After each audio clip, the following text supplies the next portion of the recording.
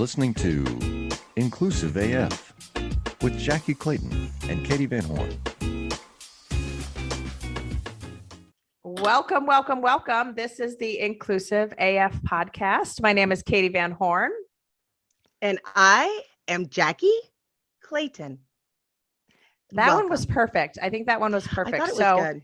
We have a guest on, and I think we should start asking guests if they think that your pause between first and last name is appropriate or not. I think we should start taking a little poll. Much. Yeah, a little much, a little too much. So we have a great guest today, and we will turn over to Laura Close to introduce herself and share a little bit about herself. So Laura, welcome. Thank you. Jackie, I thought that your pause added gravitas and impact. Oh my gosh, I'm putting that on a shirt. There it is. With it dash Laura Close. Yeah, Laura, you're creating a monster, and I don't think you know it. Well, thanks for having me on this podcast. I'm a huge fan. I had a chance to really listen to the back episodes and think about both of your long and committed careers in what's now called the DEI space. And it's sort of always a little bit of an honor to spend time with folks who really put their life's work behind this effort. So I am one of the 3 co-founders of Included.ai.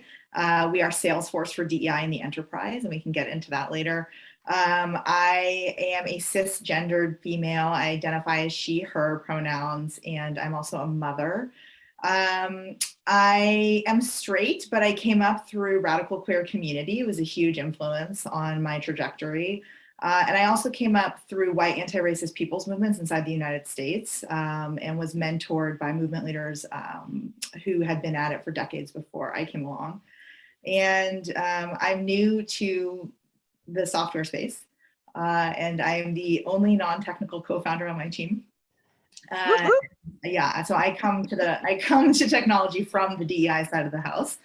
Yeah, I mean, did I already say that I'm a mom? I think that's a really important part of my identity too. I'm a mom with 2 kids, and it's a huge influence, on how you see the world. So thanks for having me. Absolutely. Yes. Thank you for being here. We appreciate it. So first off, how old are your kids?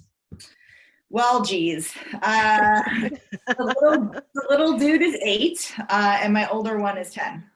Awesome. Okay. Aww. So Jackie has college-aged kids now, so she's kind of over the hump a little bit, which is mom good. of 2 adults. Yes, I made it.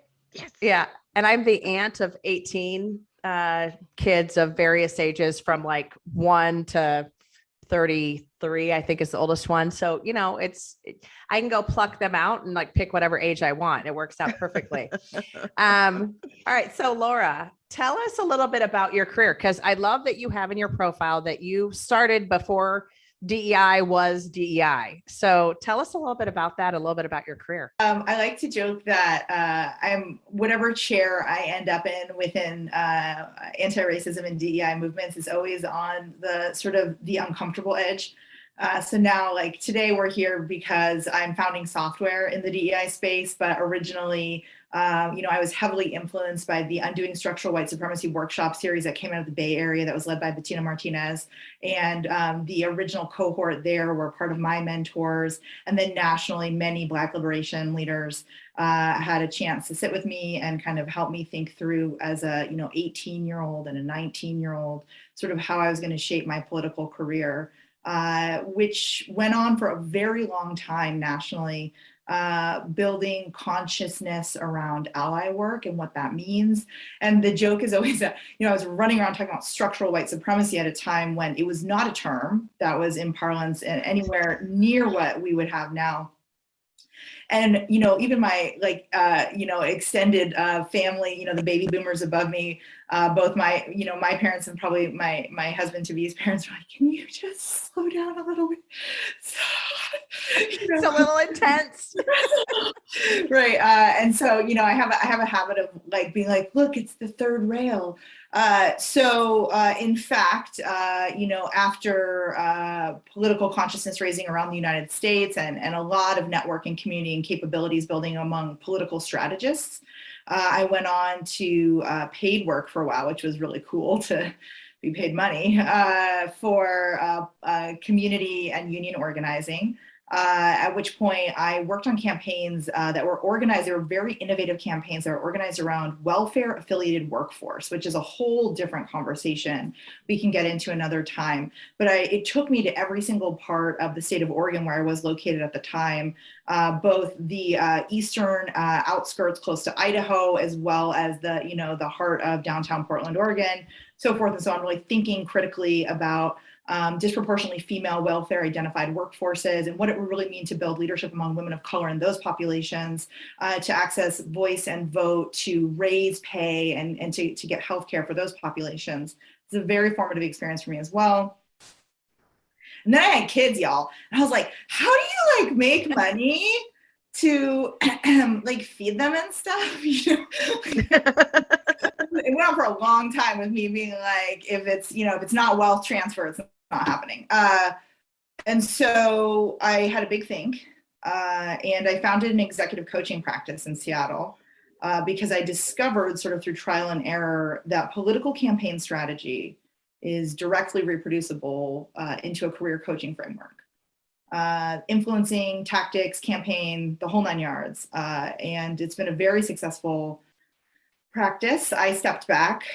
So I'm now just in an oversight role over the business. I still own it. It's called Close Cohen. It's here in Seattle, Washington. And I've had this amazing journey in the last 18 months of founding DEI tech, very analytics forward, sophisticated data capabilities.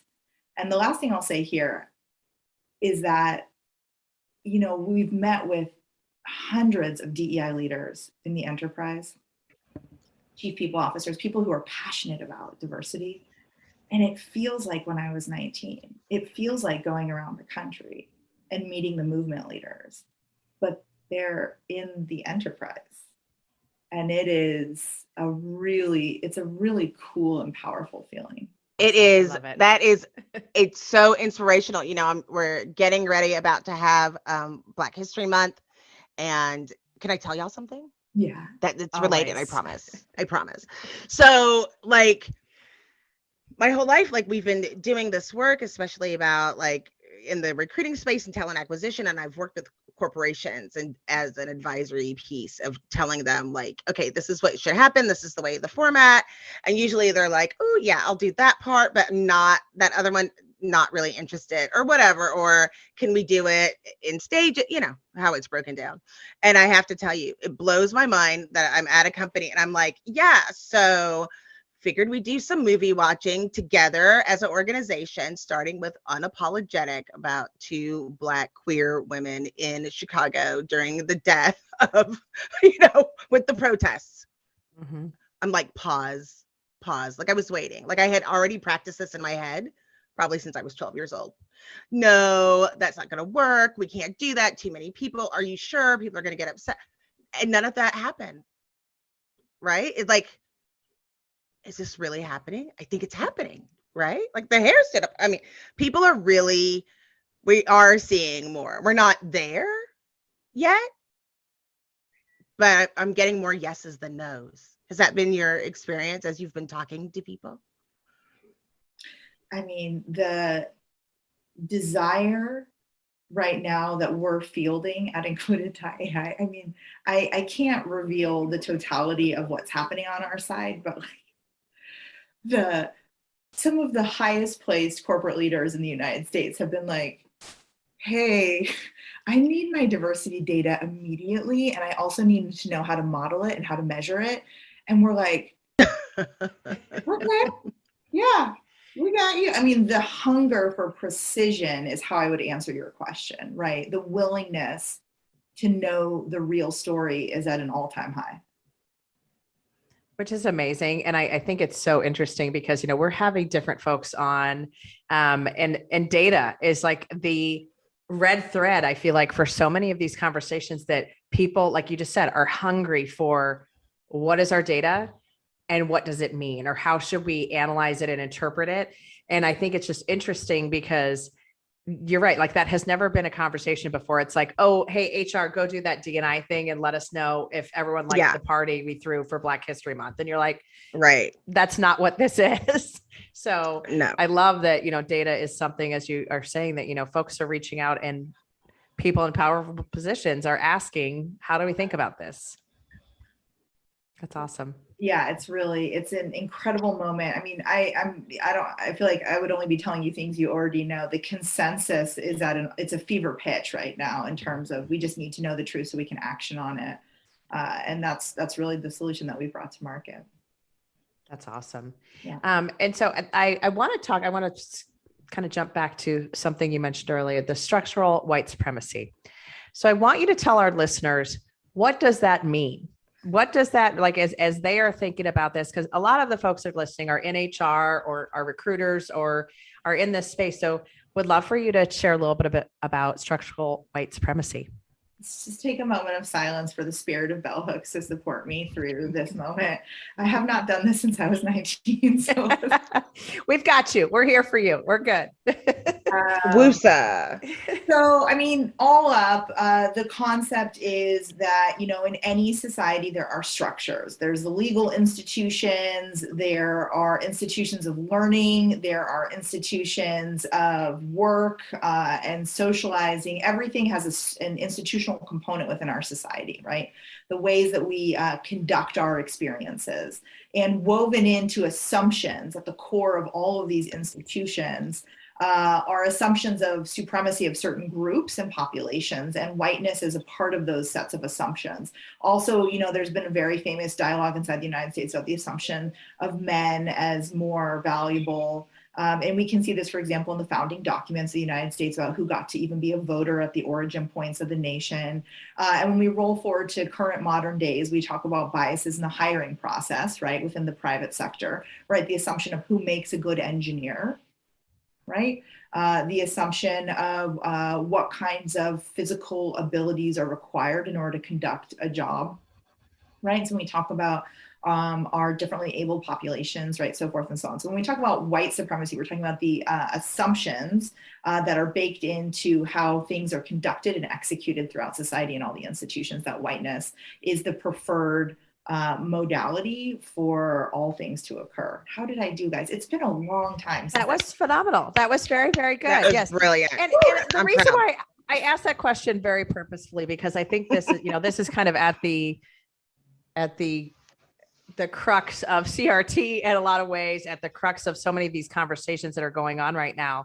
And so to understand that it is that the default of whiteness, the default of maleness are the things that this country was built on, as you mentioned. And for folks to understand that and then it's that, once you see it, you can't unsee it. And I think folks need to start seeing some of these things that they have not seen before and really realize what impact that has on every single thing that you're doing every day out in society, and how that just completely changes when you go, wait, why are we doing it this way? Or who said? I saw something today, and it was Henry Ford actually came up with the 5-day work week, that it was 8 hours per day for, 5 days.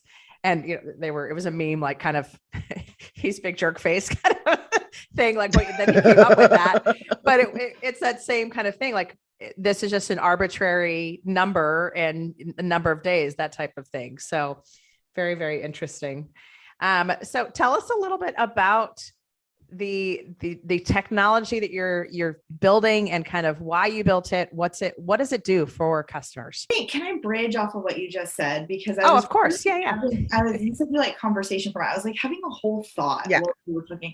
So, since I got involved, right. So, I'm limited by my entire, actual lifespan, but since I got involved in movement building, it's been a discussion about consciousness raising fundamentally, right? Whether you're thinking essentially the right thoughts and whether you're using essentially the right words, right?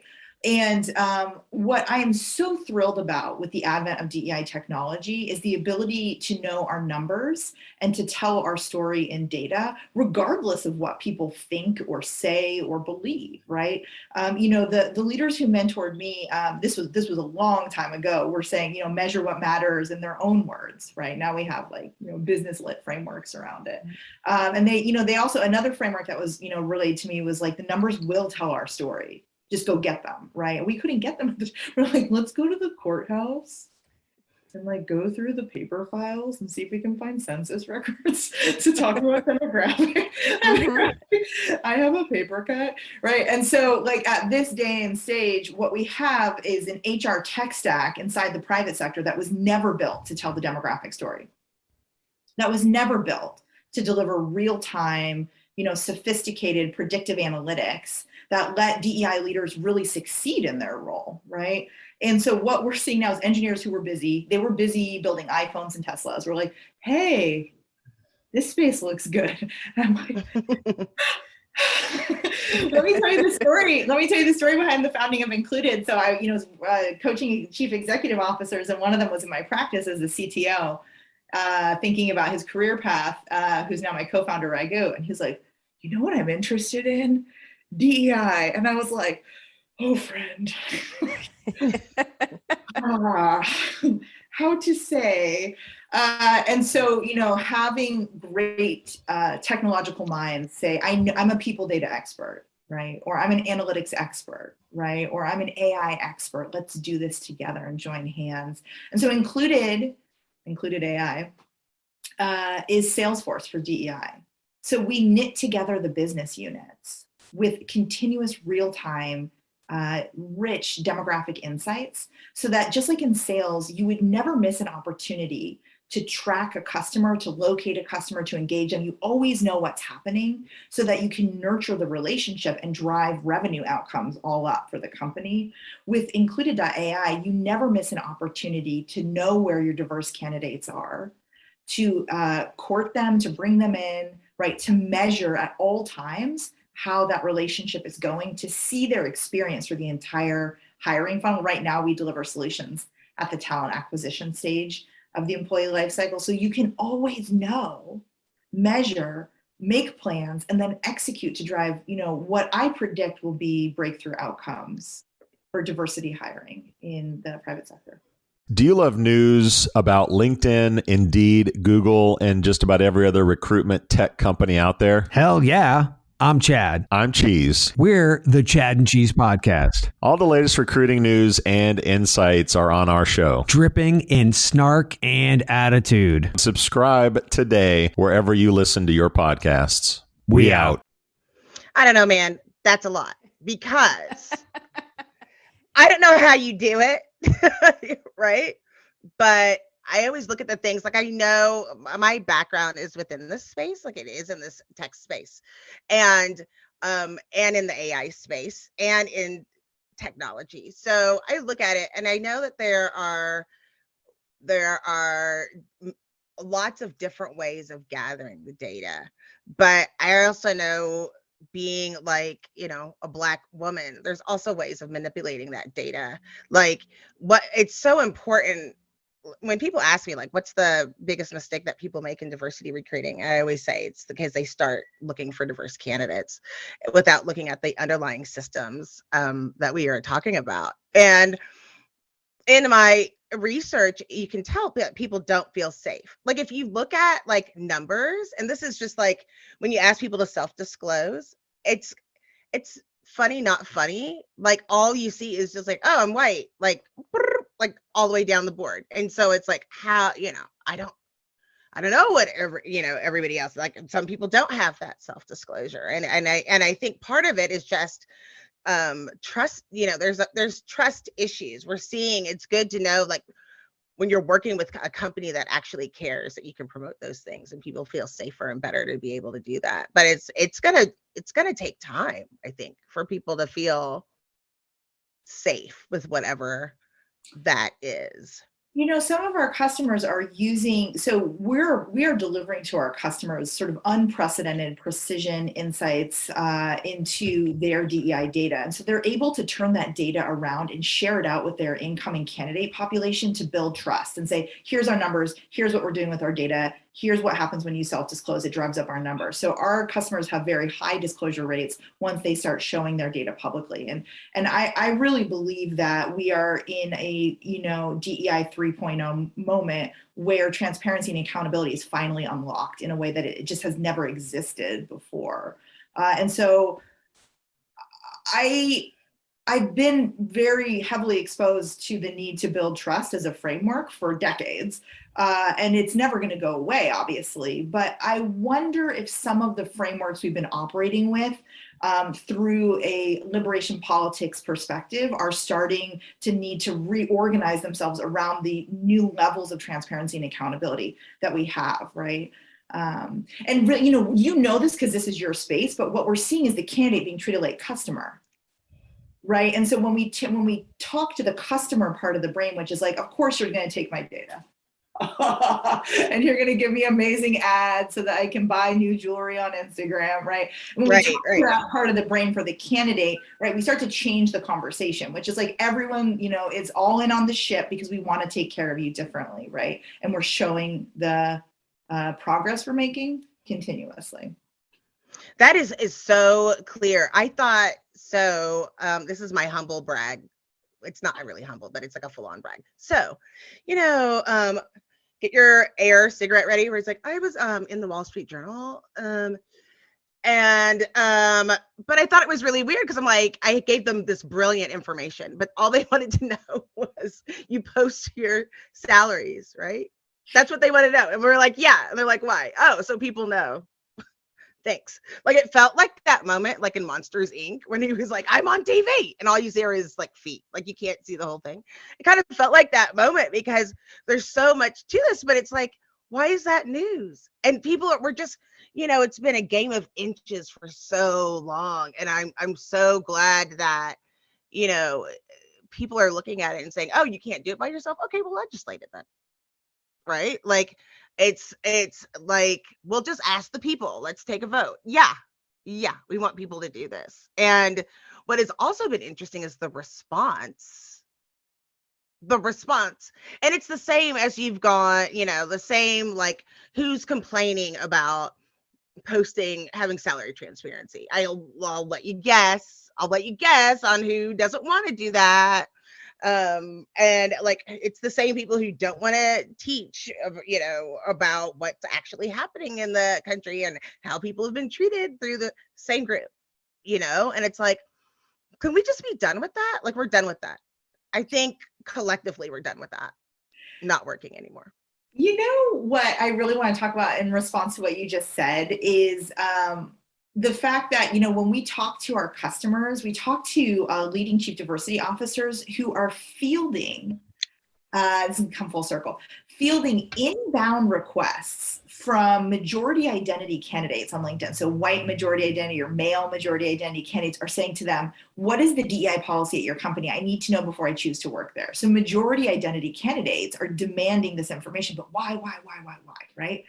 And it's because DEI coming into the enterprise, the demand is so high, not simply and exclusively because it's, quote, the right thing to do, right? Or because enough people have read the same book, but because it represents the advent of grassroots democracy inside the employee experience, right? They know that they're going to get a voice and a vote. And so to come full circle to what you're saying, it turns out that every company that bets on DEI is winning because it's the whole new level of the game, right? And so that's who's succeeding. I can't believe that you get into the Wall Street Journal and you have this wealth of experience and all they want to know, there it is with the air cigarette. Yeah. All they want to know is, do you, yes, no, up, down, vote, do you publish, right? You're like, I could tell you anything. And I just want to know. That's right. Right. But that's, I'm sure with all of the wisdom that I gave in the quotes, they'll be back. In another 30 years. They'll be back though. I can feel it. But it is like, the thing is that because people are starting to understand, wait, you treat people bad?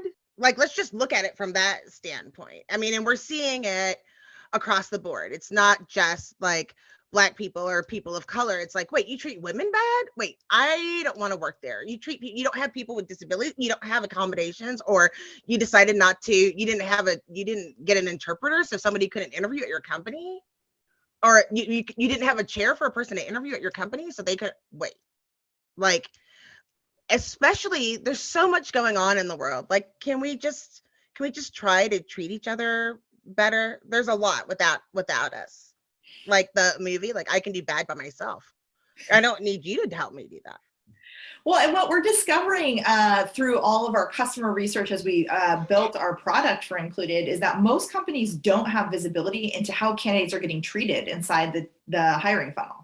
Right. So in some limited cases, some companies have access to top of the funnel data about the demographic experience of the candidates. But as you go through, like, there's tons of missed opportunities, like you're saying, right, to provide an interpreter at a like one-to-one level, or to refine policies and processes, because we know we can pinpoint with surgical accuracy, and that's what Included delivers, the exact point in the hiring funnel where specific demographic groups, intersectional or not, are dropping out, right? And so the ability to know precisely where those experiences are. For example, again, to use the Salesforce metaphor, we would never omit a single moment within the sales funnel to know the customer, to court them, to deliver an unparalleled experience, right? And that's what our customers are using Included for, is to know their data with that level of precision, so they never miss those opportunities. That's a piece that I think is also so critical, what you just said, just about like what are those touch points? What are those things that need to happen?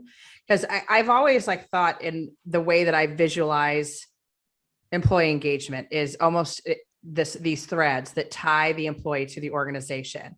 And I think, when you think about a CRM tool such as Salesforce, whatever, HubSpot, whatever you want to call it, it's what are those touch points and how different are they for every individual? And obviously they shouldn't be.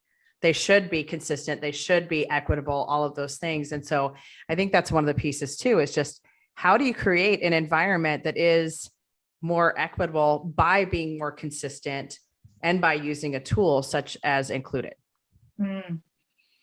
Yeah, I mean, the way our customers are doing that. So there's very few DEI best practices that have actually passed the rigor of inspection. And I say that with full humility, you guys, because I led anti-bias trainings in the early 2000s that have been proven not to work. So, that's because they weren't biased. Yeah. Like, you can't teach people about bias if they're not biased. Right. I'm just saying. Yeah. So yeah, fail. No bias there. Yeah. It's like a sad trombone experience for me when all the research came out. I was like, that was like a quarter of my life. Yeah.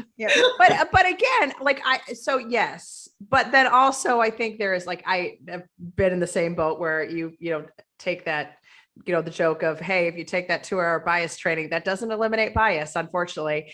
But I think there's that piece too of, that's where the awareness though comes in, because how many hiring leaders, how many folks have you talked to about bias that like when that light bulb goes off of, oh wait, you're talking to me too? Oh, I thought I figured this out. I don't have bias. And I'm like, no, I still do have bias. Every single one of us does.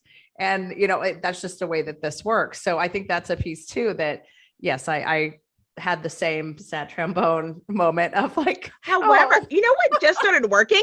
And this was like so I started teaching the stages of bias. Yes. That's actually working. Okay. Because people are like, because if you say, oh, you're biased, don't be biased, right?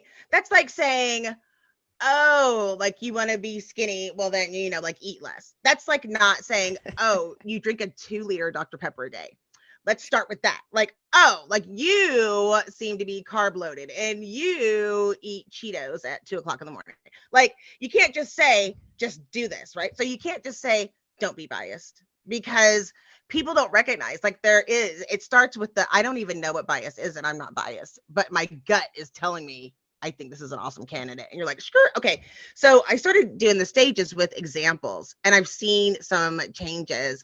Stay tuned, because it's still out there. I can't tell you. I will only know 18 months from like now if it is like stuck, but explaining those pieces. But like, yeah, we're starting, because this is the first time that people have actually let people go full stage with everything.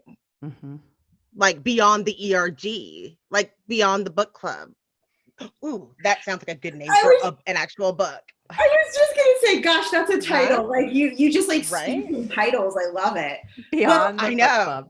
What I was gonna that gosh, I wish, by the way, that the research had come out earlier so I could have saved my breath. But when I was it was like such an epic moment, But you're right. Things are the cycle of measuring DEI best practices has sped up, and thank God. Personally, my preference is that everything get measured and tested so that we can get about our business, which is the business of wealth transfer and the creation of opportunities and access. That's been my business since I was 18 years old. And my question is within the diversity hiring function, right? Or the question that we brought to market with Included is which practices have actually passed rigorous inspection for driving real diversity hiring outcomes? And the answer is very few, very, very few practices. One of them, one of them is diverse candidate slates. Another one is having a diverse loop of interviewers. Right. And it's so personally, I'm like high vibe about like stripping all the fluff out and being like, let's drive a train that stays on the tracks. Right. And so with Included's operational capabilities, right, we're able to help companies to continuously track and see the success rate of every single open rec. Is there a diverse candidate slate at the top of the funnel? Is there a diverse slate going to interview? Is there a diverse loop set up for each rec? And then, we'll engage the recruiters or the hiring managers or the correct individuals to make sure that those things are happening, right? And that's really where we're at, is the ability for the predictive analytics to know as things are unfolding what direction we're headed in, right? Just like a revenue forecast. Are we on track to succeed with our intentions here, right?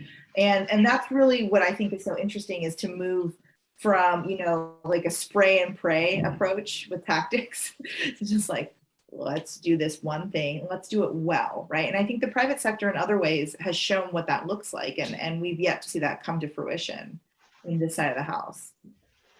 Yeah, I just wish we could do like a test. So because what's not being done is analytics of the recruiter to say, is this recruiter going to even send you diverse candidates once they find those candidates? We show that pre-hire. Our based on what? So our platform, I can't predict. I mean, I guess I could predict based on their historical data, but we're able to show out the impact of every hiring manager, every recruiter. Oh no. Yeah. See, I want it before they come in the door. I just want like some weird thing on LinkedIn that just flashed really quick. I mean, they don't have to show everybody, but they'll be like, like that's all, like, I wish I could see it walking in the door. Swipe left. It's going to be a little, yeah. That's what I need, because I mean, at some point it will just be the norm where people will have better expectations when they're held accountable to some of these numbers.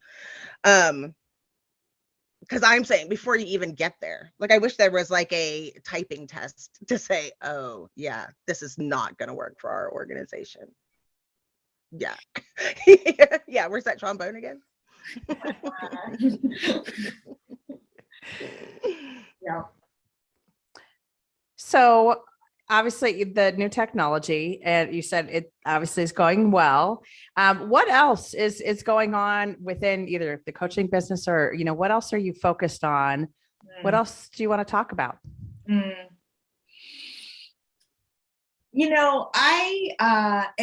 think, my primary focus right now is figuring out sort of where is the hockey puck headed with the regulatory landscape around human capital management reporting when it comes to DEI. Those external pressures that are being visited upon the private sector are driving, like a percentage of the executive population that was not previously bought in to the business case for diversity, which, by the way, we find a huge acceptance for now. I know you guys see that too. So I'm really interested in, sort of NASDAQ, SEC, the state of California's board regulations for diversity that went down in litigation. We expect them to come back.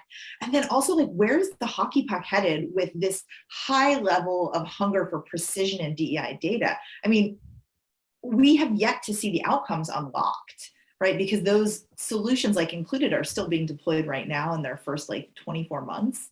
And so is this really going to drive, the breakthroughs that we're hoping for, right? So that's a big question mark in my head is, is this going to be the key that unlocks the door? I don't know if that's the case. When I was 19, I thought, getting people to understand the structures of our society might work. Now I'm here and I'm really curious about what it means to put tools in leaders' hands that give them the information they need. And then the final piece is really just, when it comes to the pipeline, right, for female, Black, brown, disabled, queer talent in high paying jobs, the investment in that infrastructure, I think, is really the next place that our customers are interested in. And as a result, I'm interested in too. Some of the greatest thinkers that we've had access to, diversity leaders at scale, are spending a lot of their time investing in that infrastructure, the pipeline, the education of like Black and brown children to make sure that they're having total access, right, to the skill sets that prepare them for opportunities that are high paying and high demand. So thinking kind of, again, always structurally, right? I'm thinking about the regulatory landscape. I'm thinking about the pipeline issues. A lot of it ends up back at the government level. Welcome, change agents, to your go-to place for stories that ignite your spirit, fuel your purpose, and connect us all. We believe in the incredible power of the human spirit, its boundless resilience, and the inspiration it brings to our lives. On the Driving Change podcast, we'll journey together through the extraordinary yet very relatable experiences of some of the most amazing people on earth. Our mission? That through these stories, we might just spark change within you and awaken a newfound motivation to harness your unique gifts to make a real difference in the world. So get ready to be inspired and join us on this incredible adventure. You can find the Driving Change podcast on Apple Podcasts, Spotify, iHeartRadio, or wherever you love listening to your favorite podcasts.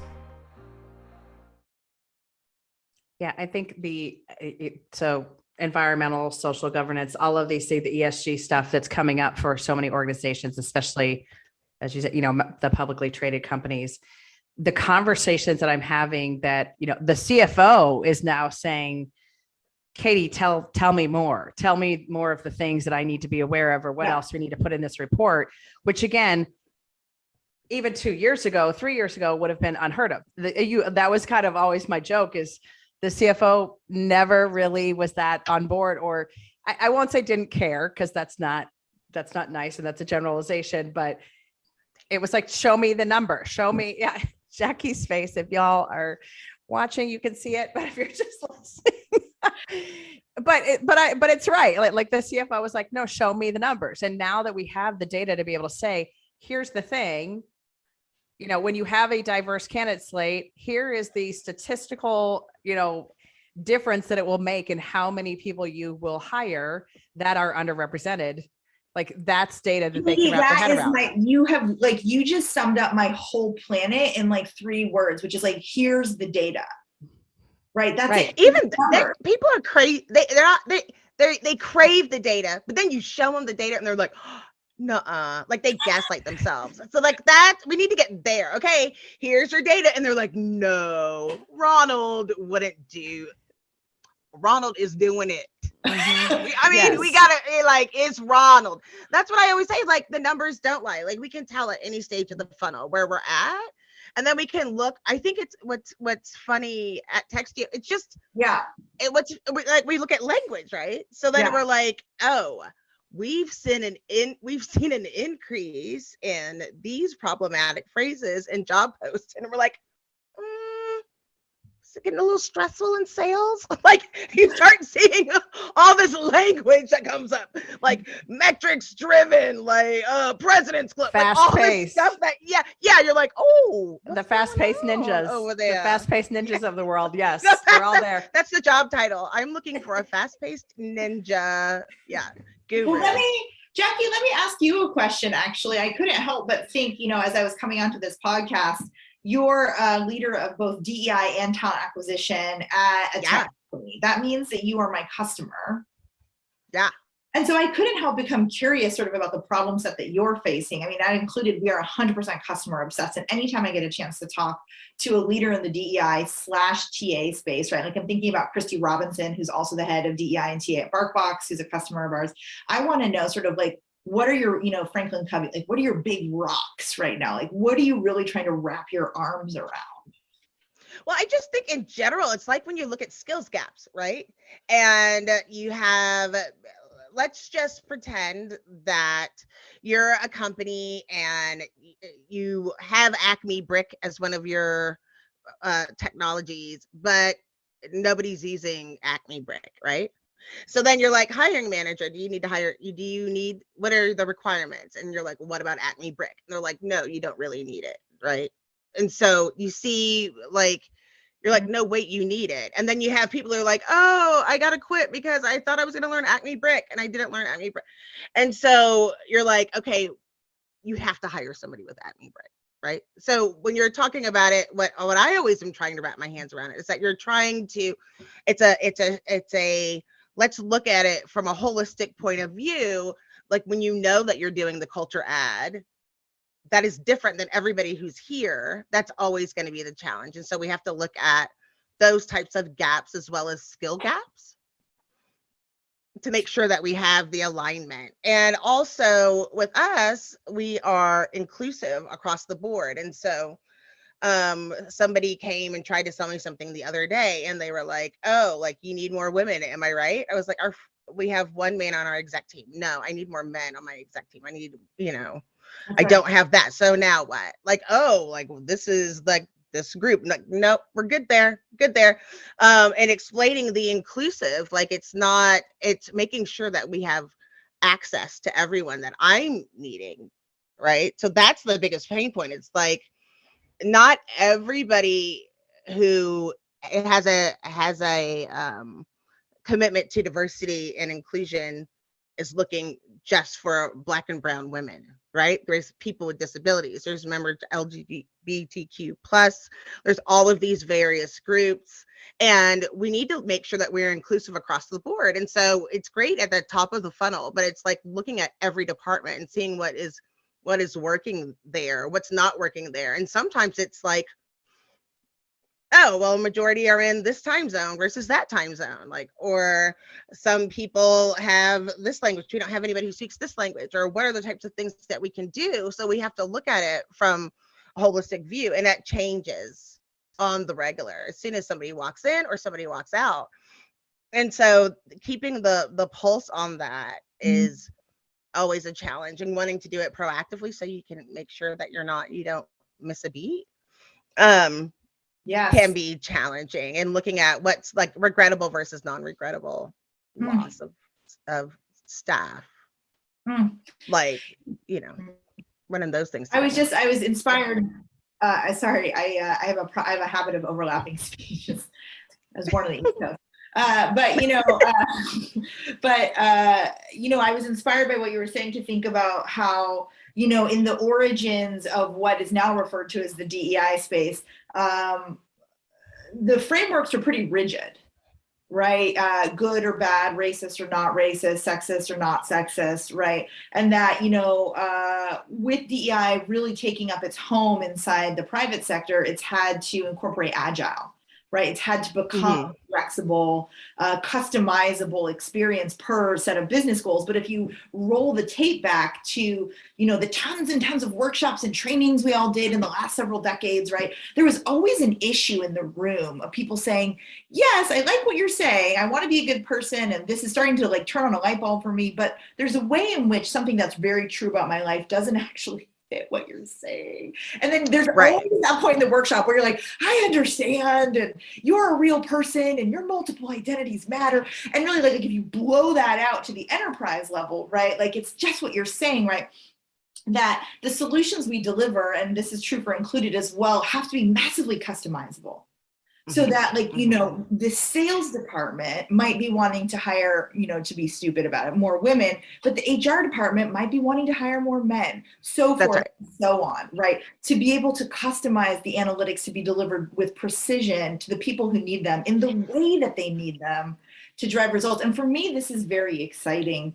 And I really had that thought about connecting the previous rigidity to the new flexibility. I do think the influence of Agile on DEI is fascinating. Like, I don't think we would have, like, who could have conceived of this mashup in 1998? Girl, listen, you know what I was doing in 1998? I don't even remember. I do, but it's not appropriate to discuss on a podcast. Yeah. But it's like we just like, it is exciting that we're kind of like people get you're getting a more baseline where people are starting to get the diversity part. It is the inclusion and the belonging part, and having that underlying current and moving from nice to kind is a big piece of being able to have that language, and being like, trying to develop a culture of candor is hard, because you're always going to have somebody who overshoots, right?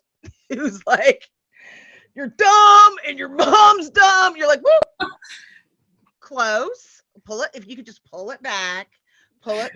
And someone else is going to be like, you're pretty. Like, okay, tell me about my mom. She's pretty too. And you're like, okay, we're not getting there. So, there's just so many steps. And I think we have started to be able to push the needle and just trying to meet people where they are. And the bigger you get and the more you let this go out of control without anybody holding people accountable, the harder it is to wrangle back.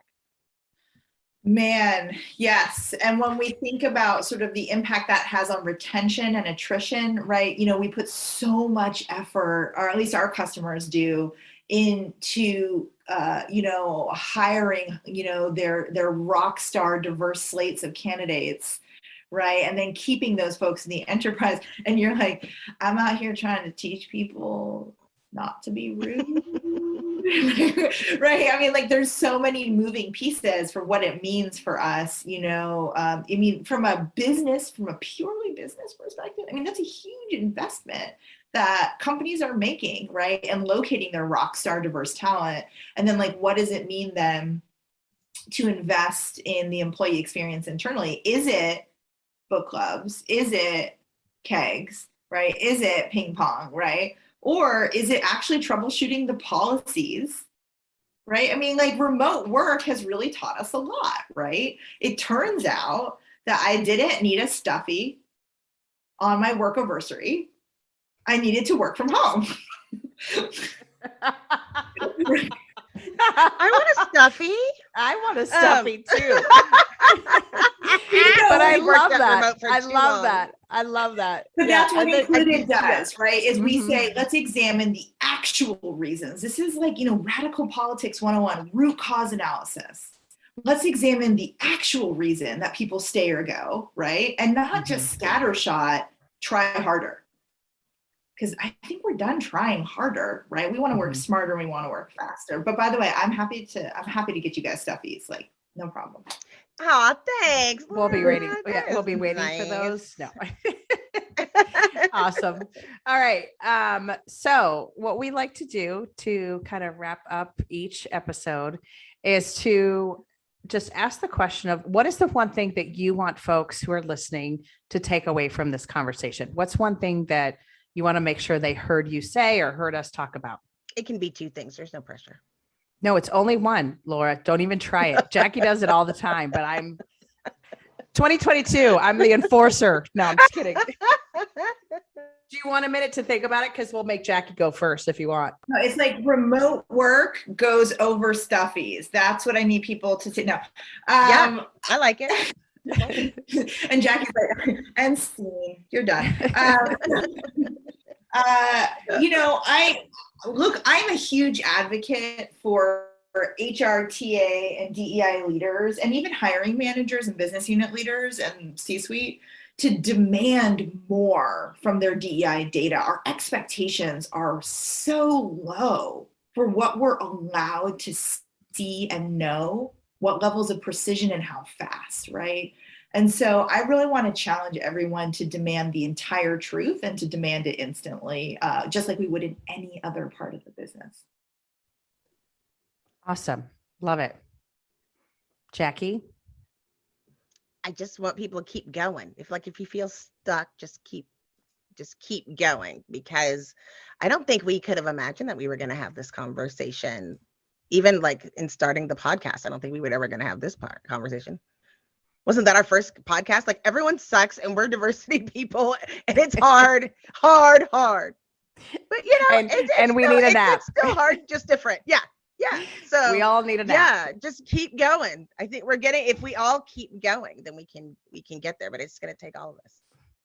I love and that. a half? I think That's 1.5 ish. Yeah. No, I think that's good.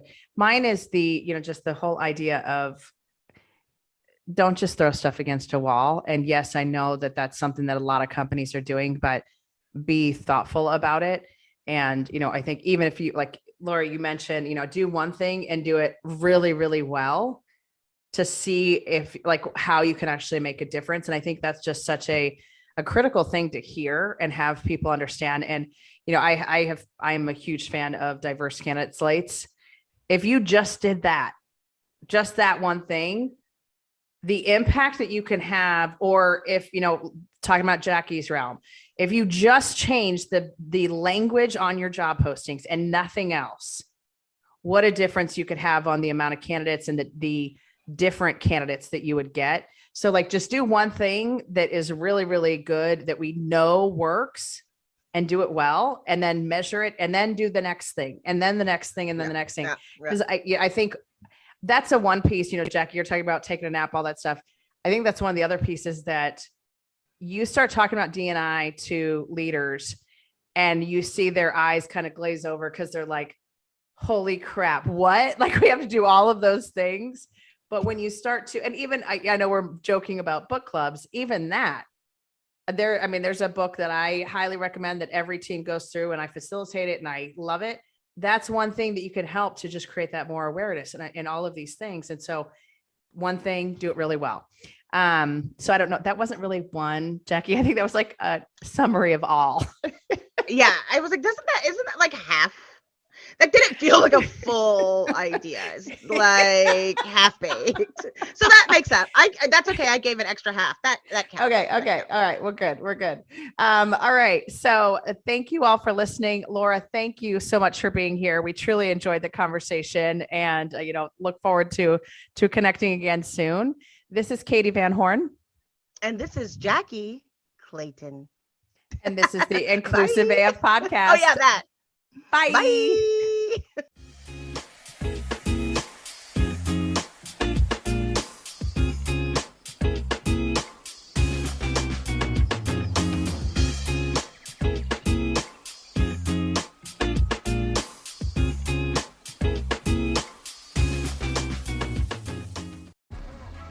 We'd never admit it, but deep down, we all get at least some pleasure from bad things happening to somebody we don't like. History's full of stories about bitter enemies being mutually horrible. Usually nothing good comes of it. But sometimes, you get soul singers James Brown and Joe Tex, or 17th century nun Sor Juana, and the entire Catholic Church duking it out and dramatically changing our world.